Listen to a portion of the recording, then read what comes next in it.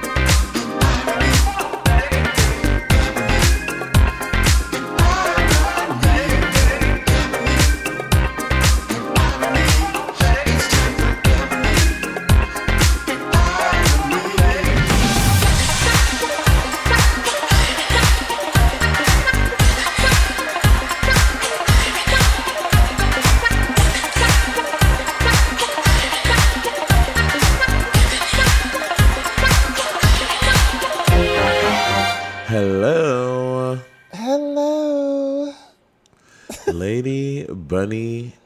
I miss Coco Peru. Oh my God. Lazy Bunny, as we call her in the streets. No, honey, I work Thursday, Friday, Saturday in the Hamptons, a double today, and leave for a tour tomorrow. And you know I'm dyslexic, so I got my LA Times versus New York Times mixed up. Yeah. Heard it all before.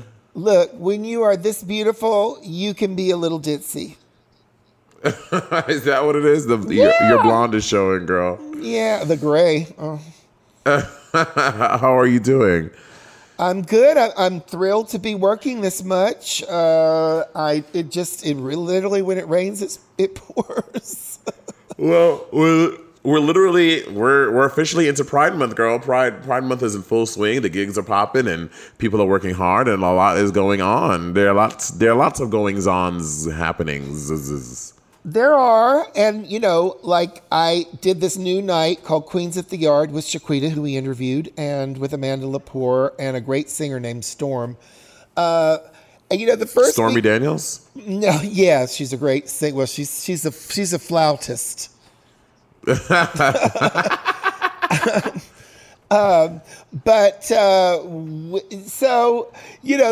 the first week, I said, Brandon, Shaquita's going up to people and going, "Hey, sir, what's your name?" and putting the mic in their face. I said, "I need to get my own mic," and he was like, "Oh, we'll sterilize it in between the shows." Then he wasn't there, so I don't know. They were all like, "Bunny, what's wrong? You cut one of your numbers," and I was like, this Storm, will sing a few lines and then hand her mic to someone. And this is a very international crowd. There's a hotel at Hudson Yards. Right. They may have been bringing in some variants. And I just, at the end of the night, everyone was like, "Bunny, what was wrong?" I was just like, "Listen, I'm glad that we can make money here. I'm glad that we're out and about again and seeing people." And the shows are a hoot every Friday night in New York City. But I'll miss these other ones on tour. But I was kind of like, this could easily go back. We need, let's wait a couple months before we're partying with abandon. I mean, we've all been vaccinated, but let's not remember the hell that we've just been through and, try to take some steps. Like, for example, in comedy clubs, they do that. They sterilize the mic, but it's like the days of the sound guy just putting the mic up to his mouth and going, check. What? No, you got to check your own mic. If possible, bring your own mic. I like how you really thought that Brandon was going to be there every day to sanitize that every Friday to sanitize that microphone. He over there sanitizing something else, girl. Well, just poppers have a sanitary effect? Look, I know, Brandon, and it is something that you could forget. That's why I wish you had just said, "Okay, Bunny, you can have your own mic." But we're back out there. I have a few high risks groups, so I just don't high wanna, cholesterol, high, yeah, high blood pressure. High cholesterol, high intellect, high tolerance for horrible drag race queens like you.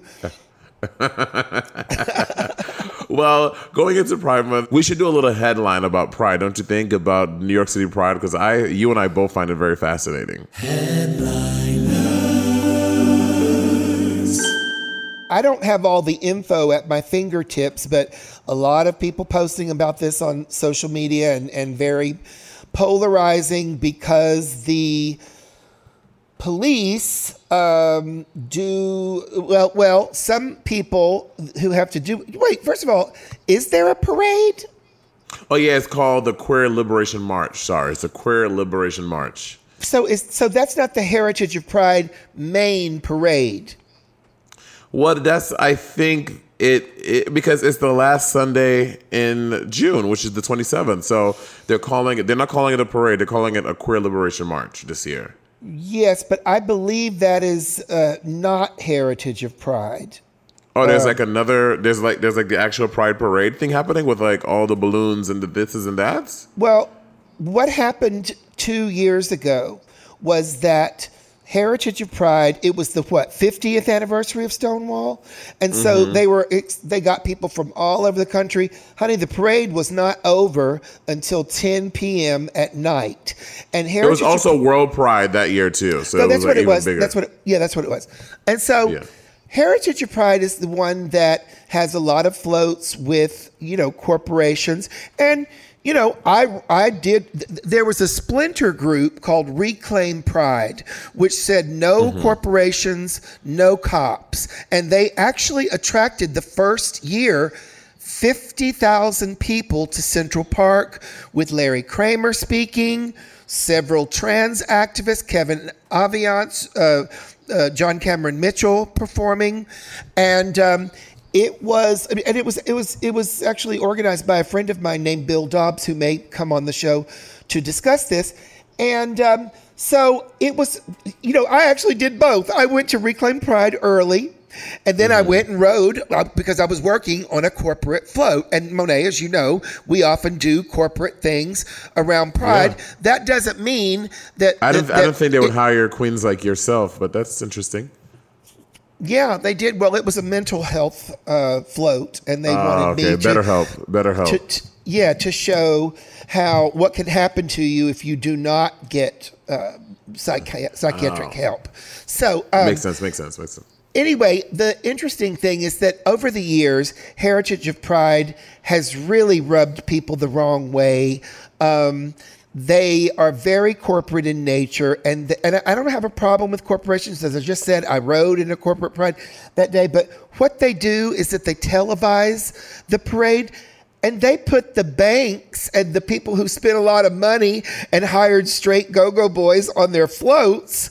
So it doesn't even feel like it's very authentic. And yes, the guys are really, really hot, but it all seems like marketing instead of pride. And then they put the actual activists, we're alcoholics, or we're parents of gay people, or we're, they kind of put those in the back because those are just gay people, without giant floats and sound system.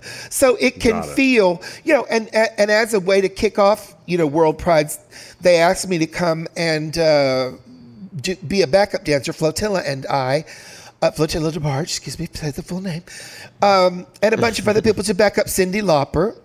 And so after we all did it and there was this huge launch, it turns out that the owners are like this kind of banking company, which has ties to, owners that have, often Republican politics. So we kind of felt like we had been played. And there's always, listen, from day one, from the years after Stonewall, it was always a question of, is this a parade and a big celebration where we look for hot guys or girls or whatever we're looking for, and we get drunk and we wear skimpy costumes?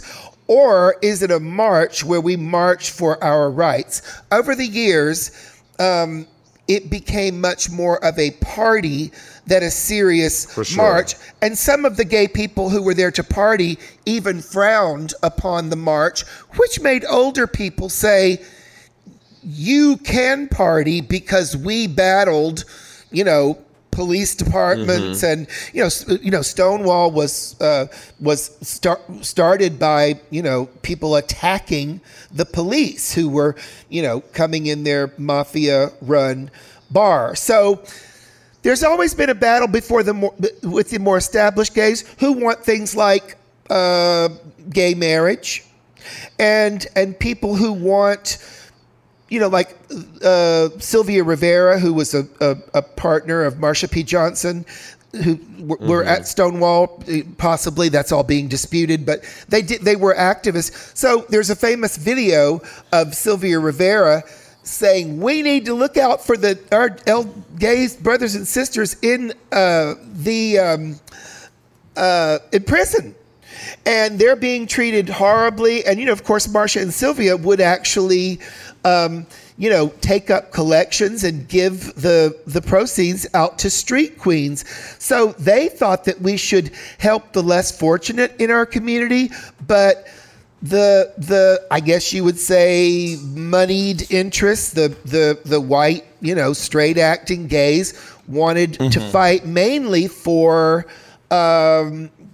marriage, gays in the military, which were more establishment goals. So there's always been this march versus parade. In the video, actually, Sylvia Rivera was being booed, even though she's Stonewall, by the gays who wanted to fit in and didn't want trans or drag to represent them because they thought we can pass, we can go to nobody knows that we're gay, and so if you're trans, I hate those kind of gays. I hate those gays. I hate those kind of. I hate those gays.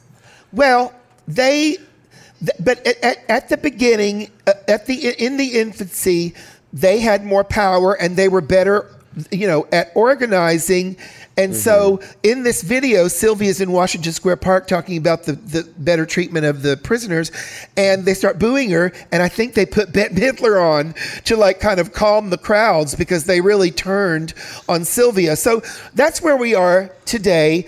During COVID, the gay march. Well, Jay, our producer Jay just confirmed this year is going to be a virtual Pride. So there's a big virtual Pride celebration by Heritage, and there's also the Queer Liberation March that's happening as well. So it's both. Right, and I would imagine, I don't know if the Queer Liberation March is Reclaim Pride, but I would imagine it's the more activist wing of the party, the less corporate. Sure. And they have said that there's some dispute about there's no police at the parade.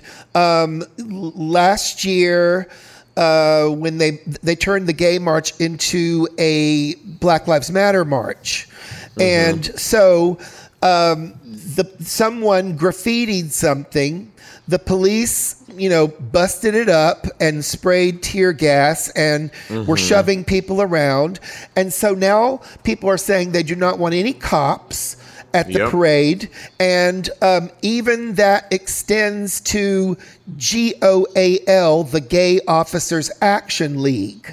Which are gay police that aren't there serving as police, but they just march to say, hey, we're gay police. So I really don't know what and I don't know, we need to check with more info because I don't really know. First of all, I don't think that anyone in the GOAL, Gay Officers Action League, has ever left the parade to, push someone or shove tear gas. They're there with their people. And, I'm not religious. I think religion's been used as a weapon against gays many times, but I know that we're a big party of people. And, just like the Irish parade, you can be in that parade if you're Irish. Doesn't matter whether you're a sorceress or a post office worker or an escort or whatever. So, do I like, every group that is gay? No, I don't. But I also have to realize that gay is who you fuck or your gender ID. So if there are gay police, marching in the parade and they've gotten rid of the other police because it makes people of color feel uncomfortable, I can deal with that. I believe the current debate is Well, whether I do feel, I agree. I think that it is weird barring queer cops from attending the Pride. Well, now the hearing is virtual, so they're barring cops from attending the Queer Liberation March. But I'm like, if you're a cop and you just want to march, you don't need to dress up in uniform. Just show up to the Liberation March and just march because at the Liberation March, there are going to be cops probably like trying to corral the people and not have them go down a certain place. But if you're a queer cop and you want to just march, just don't show up in uniform. Show up at like a normal civilian. But but for the heritage celebration, I do not think that cops should be barred from that. Queer cops. Sorry, queer cops. I don't find it to be fair. Well, we need to figure out exactly what's going on, but I know that the cops did rough people up at the march last year when it was a Black Lives Matter march. Now, you could say, were they graffitiing stuff? Is that legal? Does a cop have the right to stop someone graffitiing their cop car, even if it's an anti-cop Black Lives Matter, march? But I'm not certain. There are a lot of people in the community who want to be, sympathetic to people of color who don't feel comfortable with cops there, but who also don't want to explicitly bash cops. Yes, I mean, there is a lot of red tape. There are like so many different, obviously everything is nuance. Like the word of the century, right? Nuance. There's so much, to analyze about it. But next week we'll probably be getting, Bill Dobbs. Bill Dobbs, I've asked, and we don't have him scheduled, but he is an expert on this. He's been an activist in New York City since ACT UP and was one of the founders of Reclaim Pride. So he would have all the details. Oh yeah, that'll be great to get him on. And also a legal aspect, like he was telling me. So we'll definitely get him on. Okay, cool. For Pride Month. So you said, when I said that there were the gay white men who were, sometimes frowning on drag, sometimes frowning on trans, sometimes they frown on leather, and there is some even if it okay, but listen. So sometimes I get the feeling that when the gay community was in its infancy, we were all pushing for our collective rights.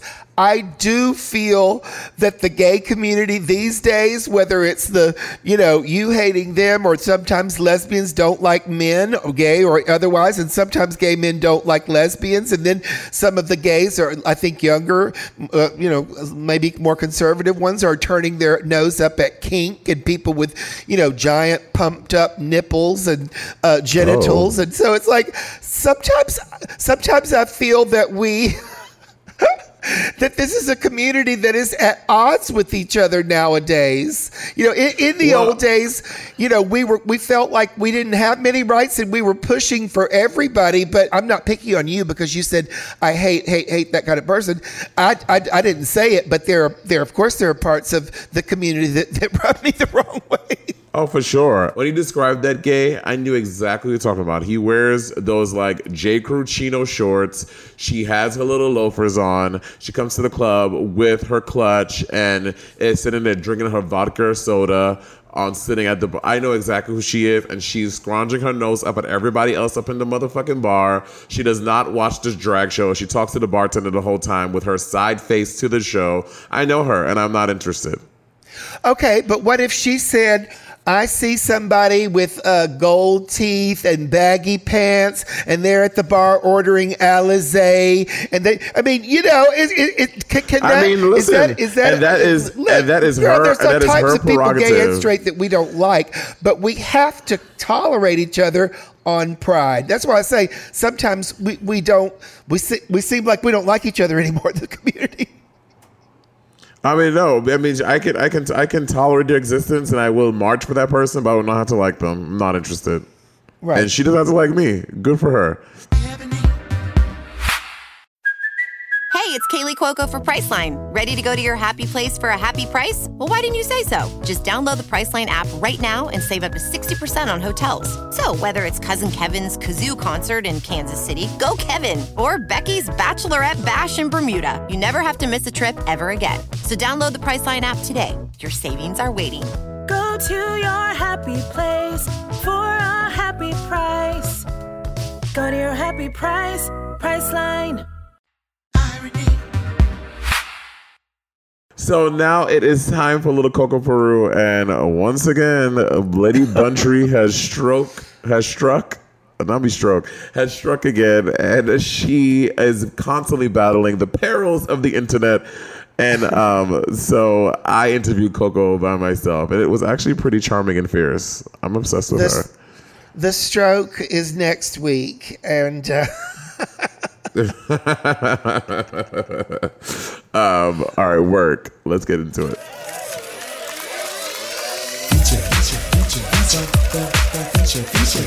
Ladies and gentlemen, today on the Ebony and Irony podcast, we have the pleasure of having, honestly, a drag icon, a staple in the community, someone who has paved the way for low gutter bucket queens like myself. Please welcome the fabulous Miss Coco Peru.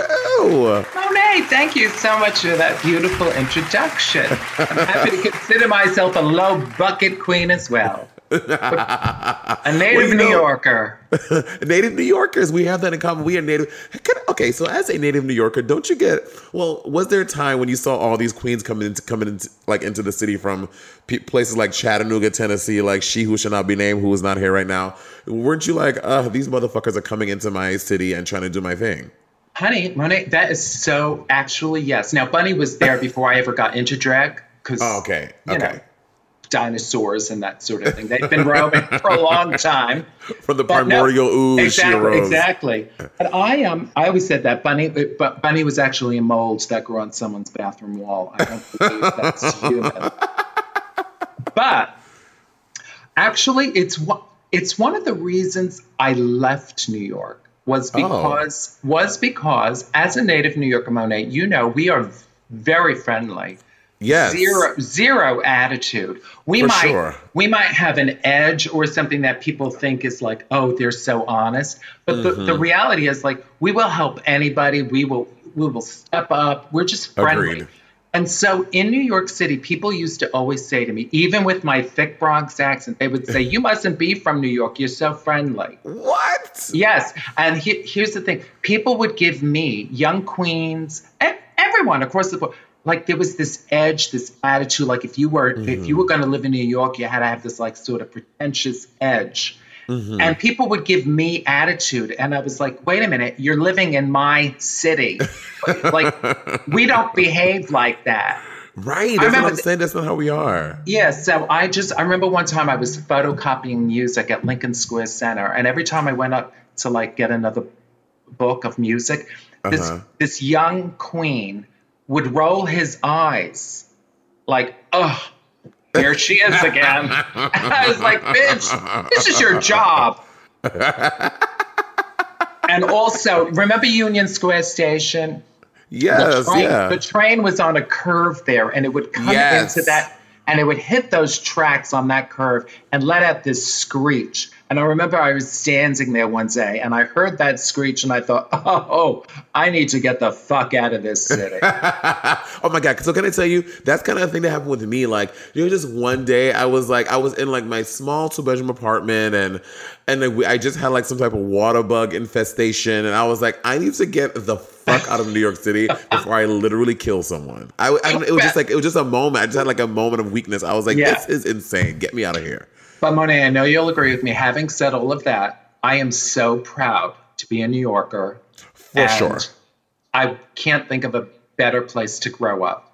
Yeah. For sure. And you know, and that's another thing too, like coming from New York City, like when I tell people I grew up and went to school there, they're like, you like went to school there? I'm like, yes, bitch, we have schools like everybody else. And they're like, but I just don't understand. I'm like, I went to school in Manhattan on a school on 48th Street, and I took the train to and from, like, I don't know how else to explain it to you, but they get so flabbergasted by the concept of high schools in New York City.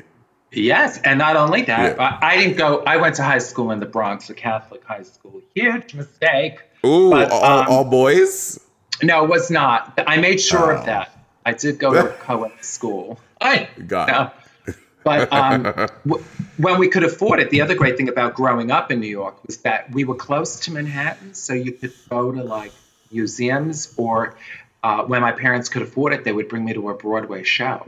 You know, so that I didn't go to. I mean, my school took us on little Broadway trips, but you know. Yeah, I saw them with school as well. But anyway, let's address the fact that someone is not here. So let me tell y'all, on this podcast, y'all have often heard the struggles of Lady Buntree when it comes to technology, when it comes to the stereo app. What y'all don't see behind the scenes is when it comes to what's the word I'm looking for? Not on timely to get timeliness. Yeah, is that a thing? And I would just call it what it is. Lazy fucking cow. Lazy bunny. Lazy bunny. Lazy bunny. Dumb bunny. So last week with Shaquita, we had like a whole last week's episode with Shaquita Hall. We like had a whole day, and then Bunny showed up, and she was like, "Girl, I'm really tired. I didn't realize it was today." So we had to reschedule for the next day, and we did it. So today we had an appointment set up to do the podcast.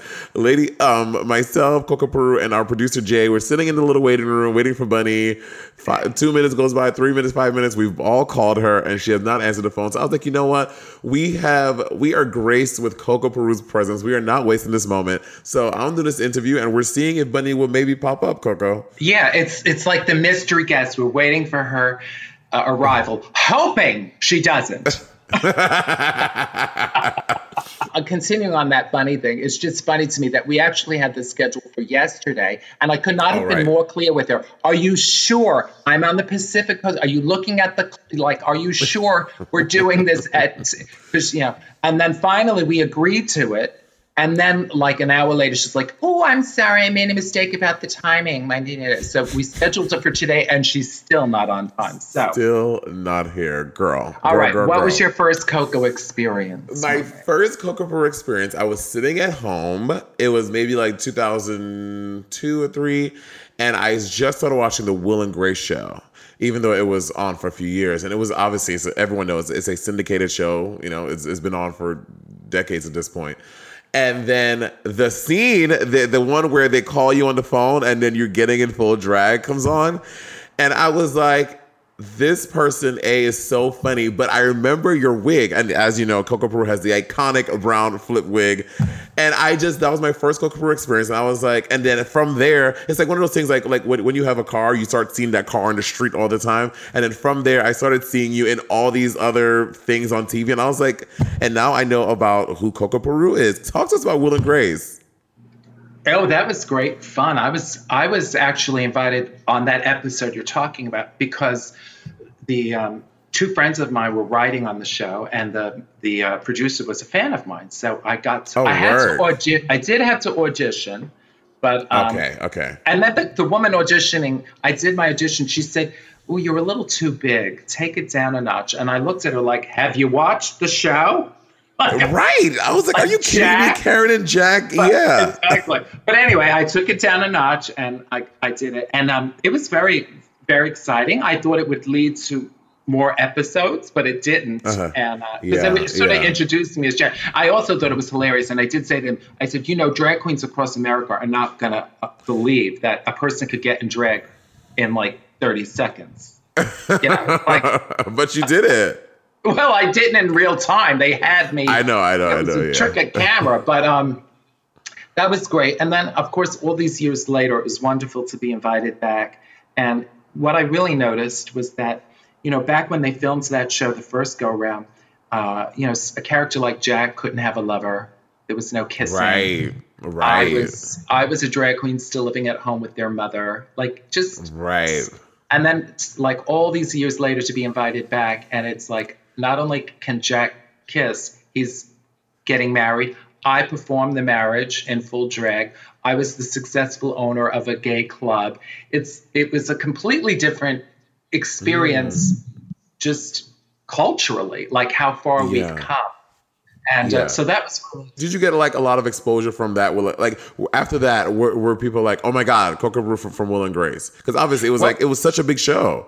Well, it was weird because I was only on the show for like 20 seconds. Yeah.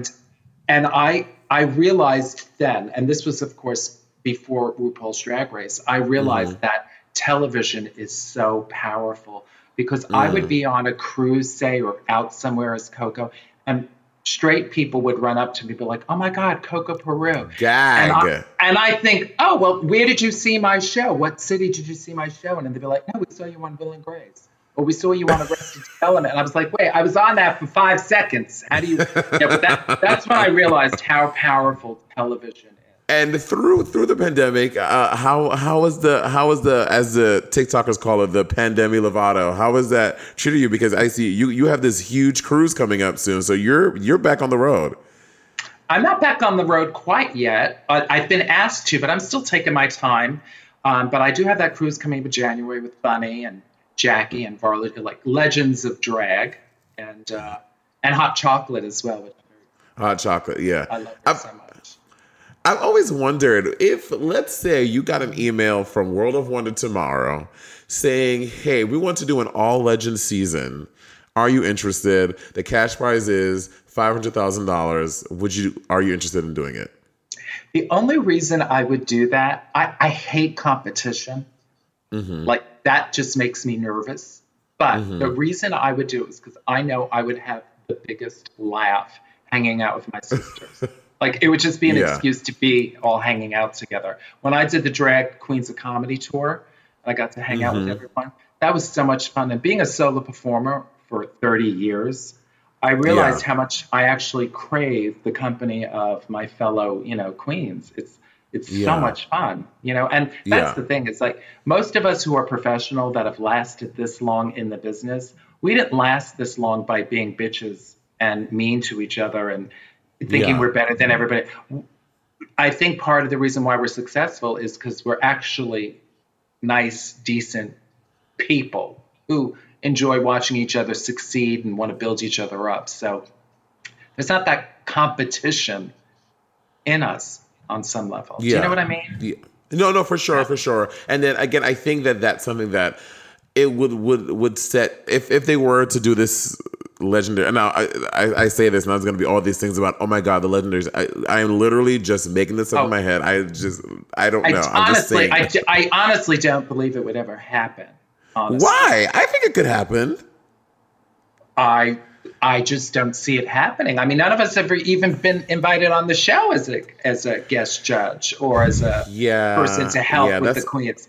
I mean, when I saw the comedy challenge years ago, and I saw who all my friends that were chosen to be, to help them with their comedy challenge, I thought, why wouldn't they ask me and Jackie Beat and Lady Bunny and people who are actually queens doing comedy out on the road and have survived before we were even allowed to be anywhere near a television set, But for sure. It works. The show works. Obviously, it's successful. So I don't harbor any kind of bad thoughts about it. I just thought, that's kind of why I don't see it happening, is because there's never been a reason to have us on.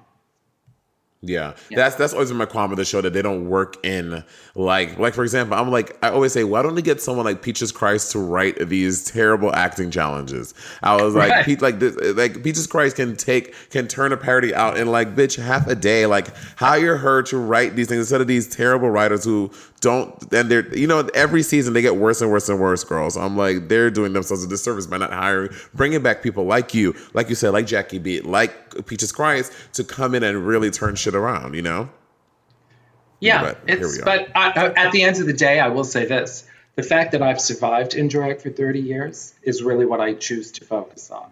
That's for sure. The fact that I have fans that have kept me employed for 30 years, it's like, that's where I pour all of my energy. It's into the fans. Yeah. Well, and again, because I feel like different from now, I feel like you came up in a time where queens, you were doing drag because you fucking love drag. You weren't doing it because I want to be a rockette. I love fucking drag. I am funny as fuck, and I'm gonna start my show. Speaking of, your first one, Miss Coco Peru in my goddamn cabaret in 92. So were you a kid who grew up wanting to do cabaret, or you started drag and you were like, oh, this is the next avenue? Like, what came first? You know what I mean? Like, which was the thing that came first? I had no thoughts about being a drag queen. I was always wanted to be a performer and an actor, and I went to school in college, theater. Oh, okay. Theater program.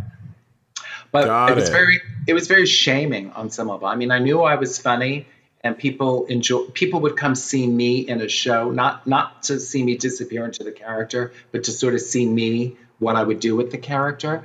And so I always related to people like Bette Midler or Robin Williams, because even when you saw them in a movie, you always knew, you never forgot it was Robin Williams or Bette Midler. You know, they were bringing their essence to it. And that's sort of kind of what I recognized in myself. So then, but it was very shaming because I was always being told to butch up and that I was never going to make it. The butch up thing.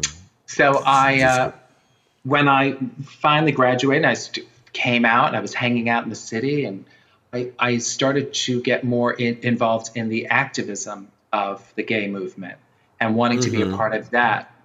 And I realized that, like, in order for things to change, it doesn't just happen. You don't just wait for it to happen. You actually are the ones to make it happen. And so I decided that I had read a book about Native American two-spirited people. And I thought, oh my God, that's the first time I ever identified with something that is of how I felt inside.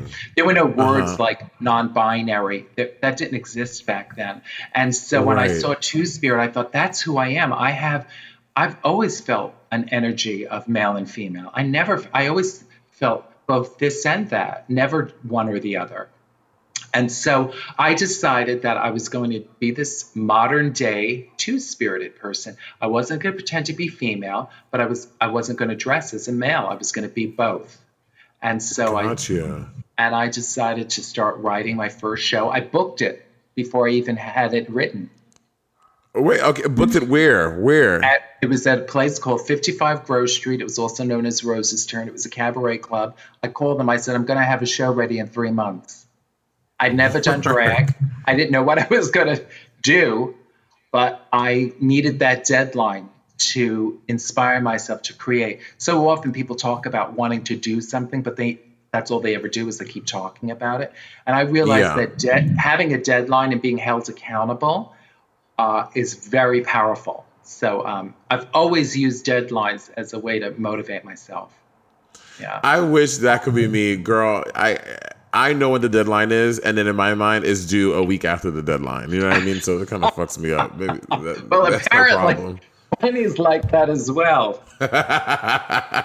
Oh my God. So we recently had an online miscommunication. Okay, so let me tell you about this leg thing, Coco.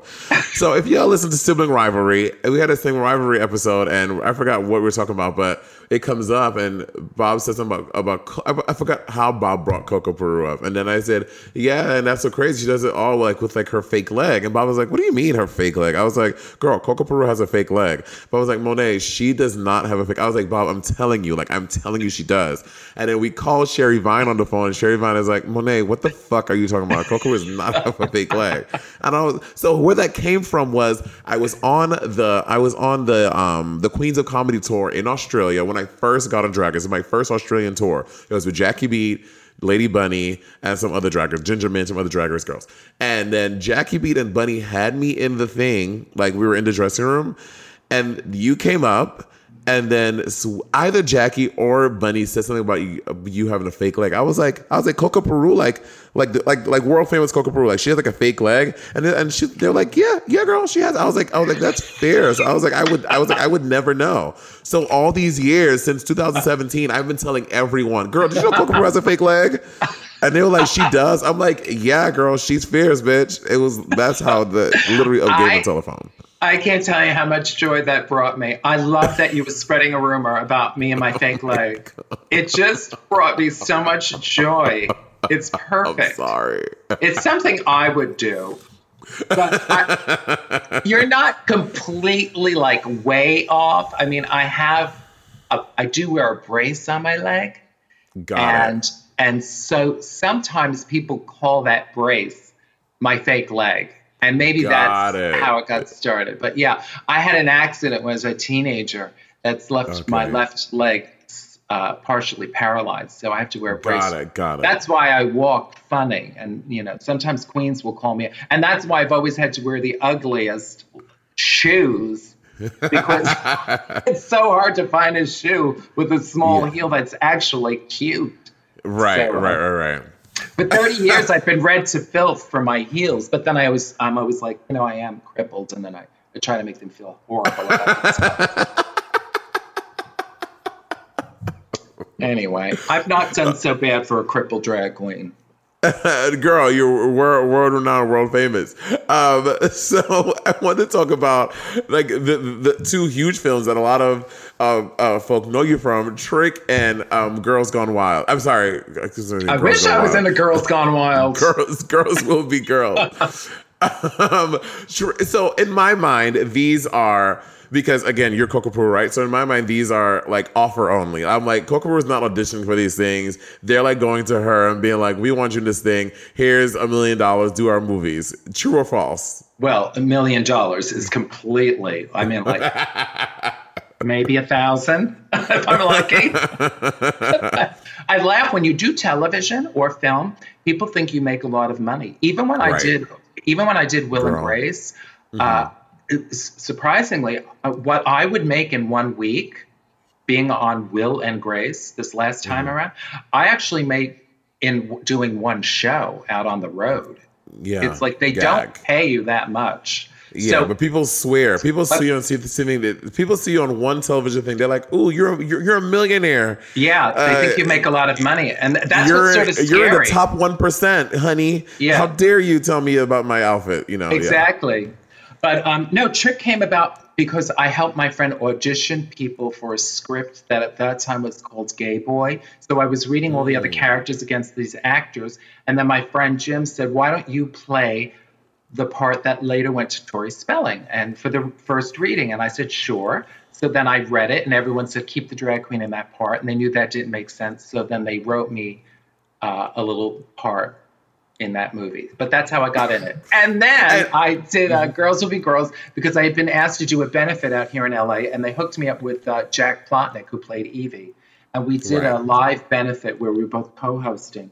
And the reality was that all that energy of like, sort of like stay away from me was accurate. That's how I felt about Evie and Jack at the time. I was just like, you are too much, get away from me. But it translated beautifully on stage. And so Richard Day, who wrote and directed the movies, thought there's something there. And so he actually sold it to Showtime, including Varla. He wrote a script. He wrote a couple of scripts, sold them to Showtime. It was going to be a Showtime series. And then Showtime passed on it at the last minute. And that's really, I feel like I've always been slightly ahead of my time. Like, you know what I mean with things? In fact, I just saw like Clay Aiken is producing this drag show about politics and whatnot. Yeah. Lady Bunny, myself, and this other queen, we did it wasn't my idea, it was this other queen's idea. But we filmed a pilot of a political talk show. And nobody wanted to touch it. Gag. And now here comes Clay Aiken and his gay ass who are like, let's do a political talk show. You're like, bitch, that's my idea. Yeah. But again, it's just funny how sometimes like I've always had the vision of what drag could be. It takes a while for society to catch up. And it even takes a long while for the gay community to catch up. And by gay community, I mean the powers that be that are LGBT in this community that have always, when gay marriage was, they were trying to get that to pass. Well, it's all about timing. We have to be smart about this. And my feeling was like, no, it's like, now's the time. This is my life. Yeah. Like, I'm not waiting around for it to be safe. Like, right, girl. So that's, when you're a drag queen, you understand that it's never been about being safe. It's always because once you step outside the box and you've lived outside of that box, you understand that that's where the magic happens. That's where you're creating your life. And so you don't play it safe. I mean, I'm not saying to make stupid, rash decisions. Yeah, you're right. But I'm just saying about, no, we get to create who we are. Drag taught me that. That was the beautiful thing about drag is that while you're busy creating Monet or Coco Peru, you're actually creating yourself, your life. And that's an invaluable lesson to learn, because there's a lot of people who are just living a life that's roles that they've been told they have to play. And drag just busts through that. Yeah, and honestly, I think now even more so than ever, like these Gen Zers and these younger kids, like I feel like they're gonna grow up in a world that's so, obviously there's always more work to be done, right? But it's still a world that's so like acceptable. Like I cannot tell you how many friends and even family members that tell me like their kids are like coming on telling them, Mom, like from the age of like 9 or 8, like I feel like I identify as non-binary. I don't feel all like a boy. Like I don't feel all like a girl. Like they're just so open. And all these like 13, 14-year-old kids in high school, like dating boys and girls, and everyone is just fluid and just living their fucking lives. And it's I'm like, amazing. they're like creating a really dope future. Yeah, I have moments of like, that's so beautiful, I want to cry. And then there's just moments of like, I am so bitter.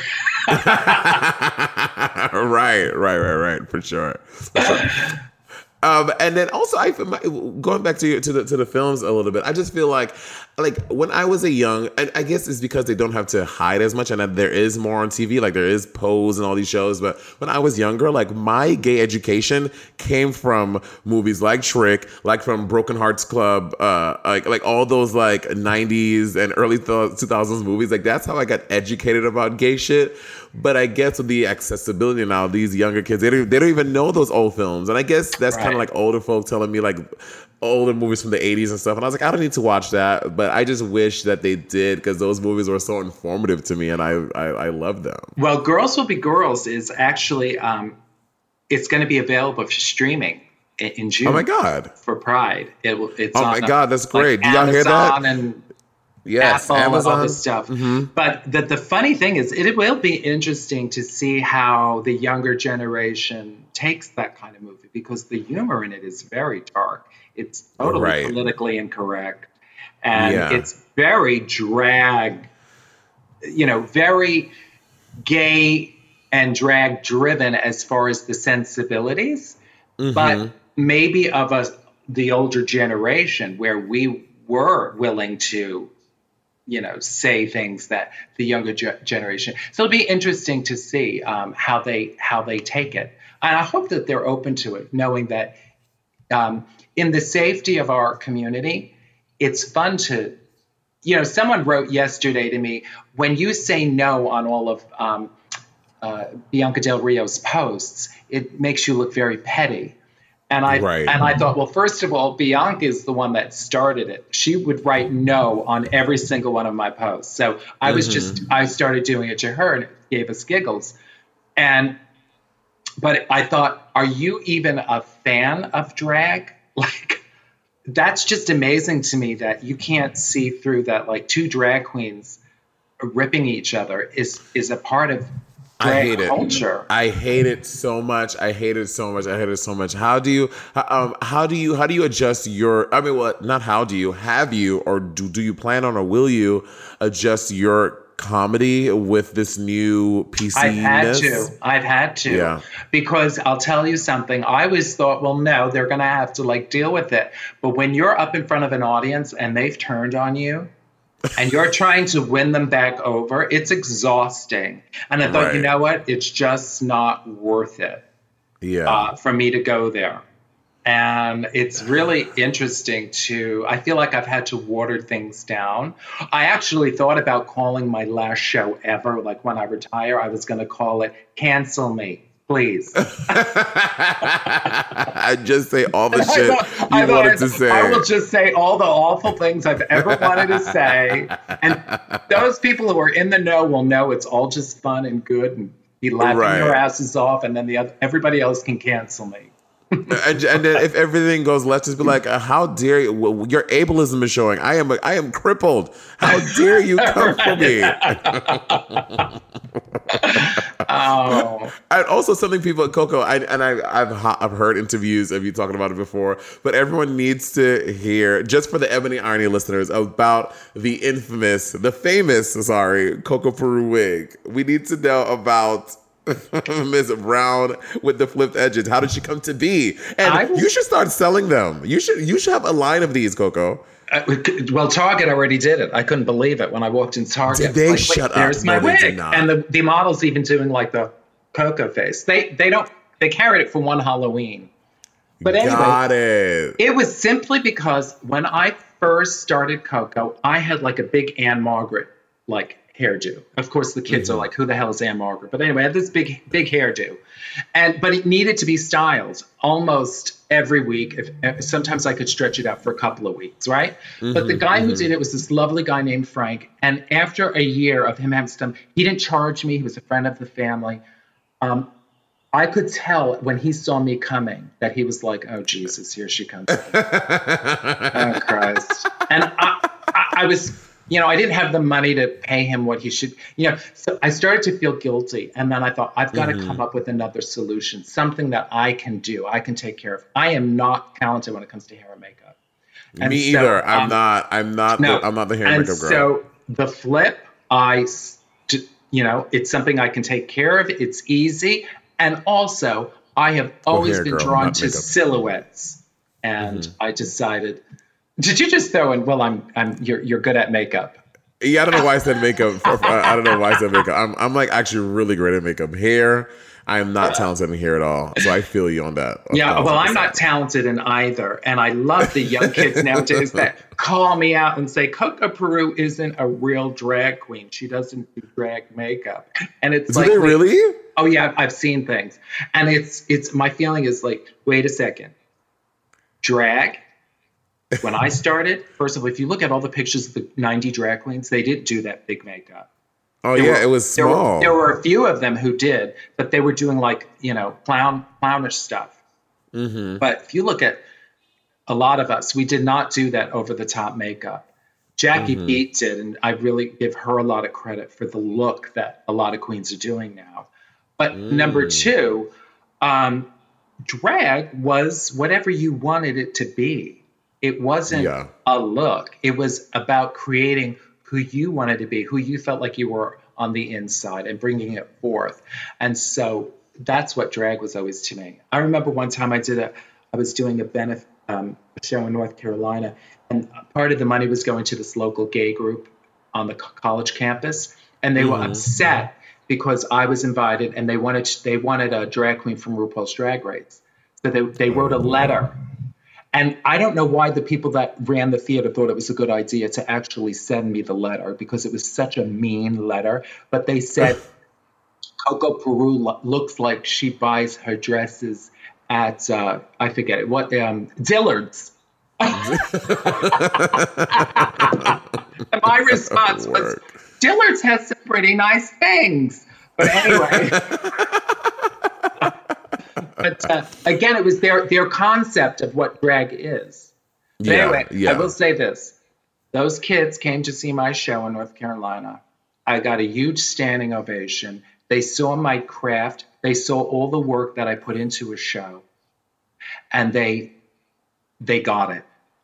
And they said that they got it. And they really appreciated me. And I thought, well, you know what? Mission accomplished.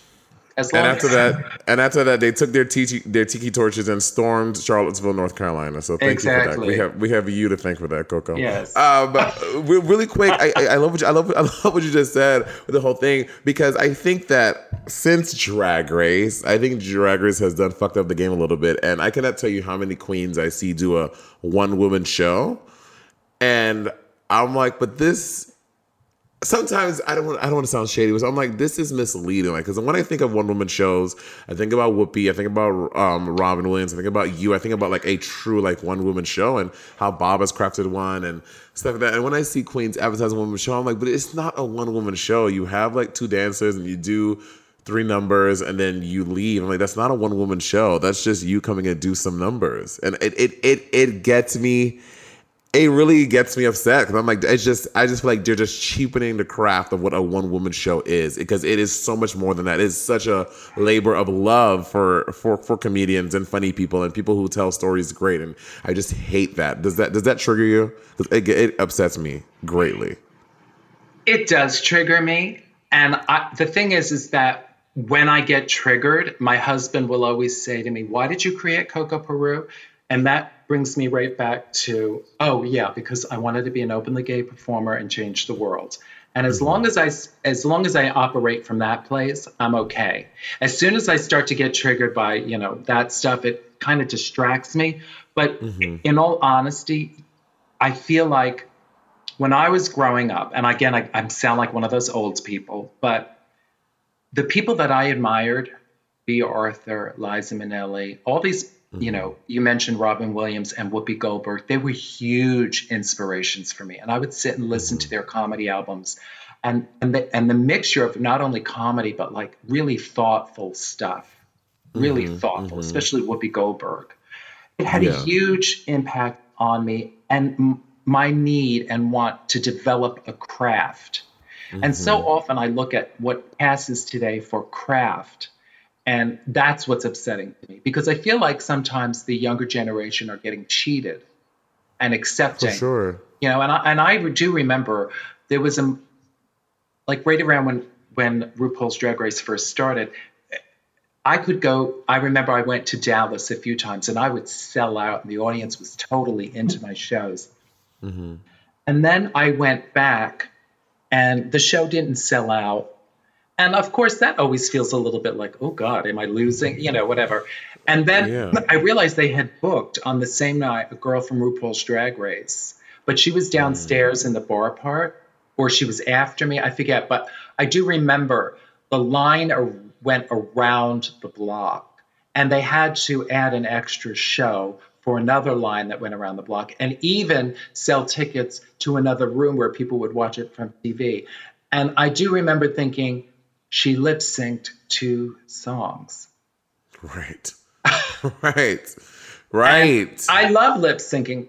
I love it. I mean, yeah, I do it. I even love to lip sync myself. You know what I mean? But that was sold as a show. Right. And I thought, oh my God, I spend 3 months writing a show. I create tracks that I sing to. It's like I have theater type seating, to create that intimacy. But it's just like at the end of the day, again, I just try to focus on the fans and the audience and not get caught up in that. But yes, it is a little bit of, if I'm going to be completely honest, Monet, with you, it is a little bit of a trigger for me. Oh, for sure. I feel badly saying that because I feel like it pits me up against other queens. And that is not at all what I want, because I will sit there and carry on and support anybody who has the courage to put on a dress and be self-expressed, no matter what they're doing.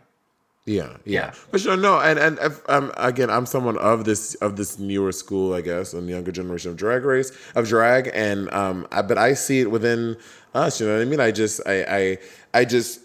I wish that we would like think of different language and just to call things what they really are. Like, because like a one woman show is such a huge labor. And again, and not to say that what some girls do as one woman shows is not, but I think that they're just two different things. And I just have such a reverence for the older interpretation of a one woman show is, as opposed to what the newer is. And you know what? It's all taste. But bitch, I said what I said, and I'm not apologizing for it. And that's how I feel.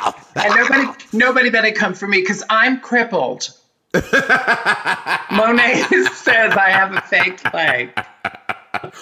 Coco, is there anything else you want to plug? This has been absolutely delightful chatting with you. And this has been great because Bunny isn't here and she likes to interrupt. So I'm happy that I got to have this time without Bunny interrupting shit. I get to talk to Bunny all the time on the phone. So it was nice actually getting to know you, Monet. And I love my sisters. I love working. I hope that we get to work together someday. Yes. Me too.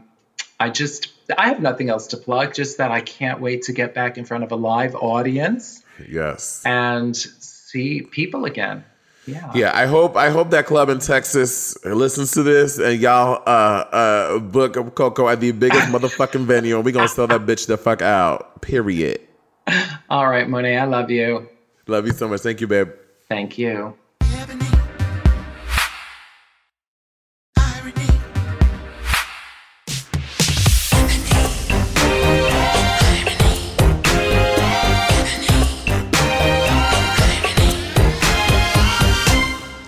That was honestly, y'all, comment below, chime in. Was that not the best Ebony and Irony interview you've heard? I can't put my finger on it. I can't put my finger on it, but something was really great about that interview. Oh, God. Really? Coco called me to complain. She was like, I the worst questions I've ever had. No, it was really fun. It was really a pleasure to interview Coco. I loved it a lot. I'm really excited to talk to Bill Dobbs next week. Yes, he's going to give us all a lowdown on what's happening with the police. And, this happens in other places, too. I was booked 2 years ago or 1 year ago for New Zealand's Gay Pride, and because of police mistreatment of the Aborigine community, they canceled the entire thing. Oh, what? This is happening elsewhere. The police, I was booked for New Zealand Gay Pride, and they canceled the whole thing because, the organizers didn't think they could do it without police, but the Aborigine community felt that the police had mistreated them for so long that they didn't feel comfortable being there either.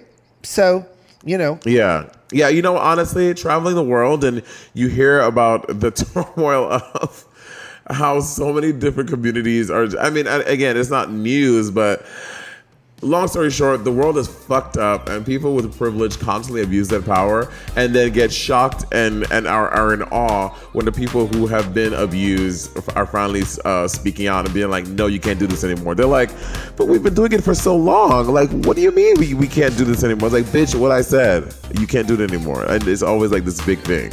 And it's usually not the people with lighter skin that are getting abused.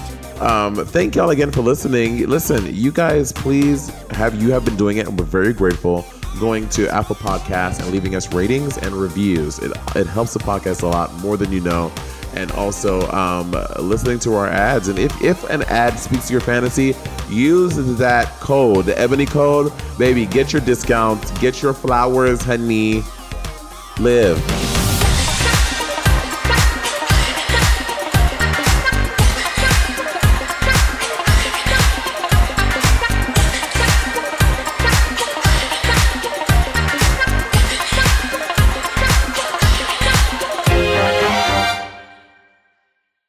Starbane's Audio, a podcast network.